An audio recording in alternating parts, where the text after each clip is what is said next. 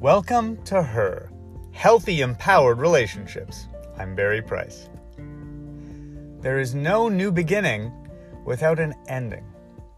And the end of a year is a wonderful time for us to look back at the year that has just passed and do some processing, some letting go, and some self-acknowledgement. Old, unprocessed emotions, remnants, things that we just want to leave in the rearview mirror are the spoilers of future happiness, joy, and relationships. Much like having the leftovers of some past meal or recipe in a pot and then beginning to put new ingredients into it and mix it up and expecting it to taste great. We need to fully wash and cleanse ourselves of all of the little past remnants of the things that went on in the past year that still nag at us, that still are not fully resolved. We also want to acknowledge the things that have gone really well, where we've seen growth. So let's take a moment.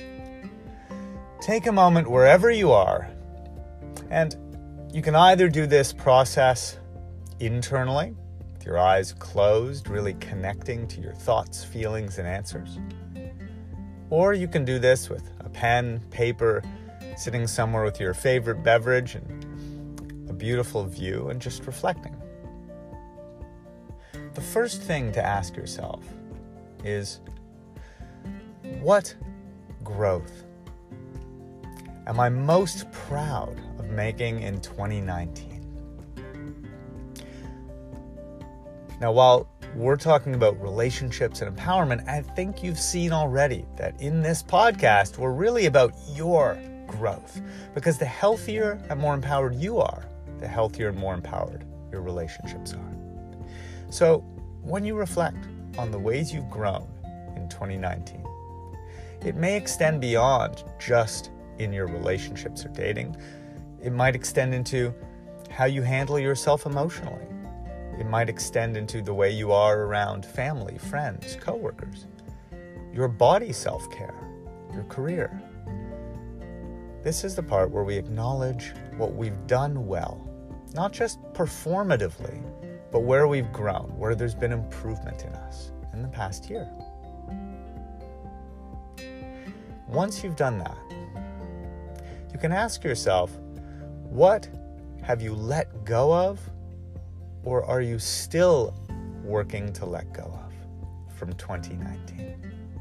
Or whatever the last year is, if you're listening to this in a future year. So in this past year, what have you really let go of, or are you still working to let go of?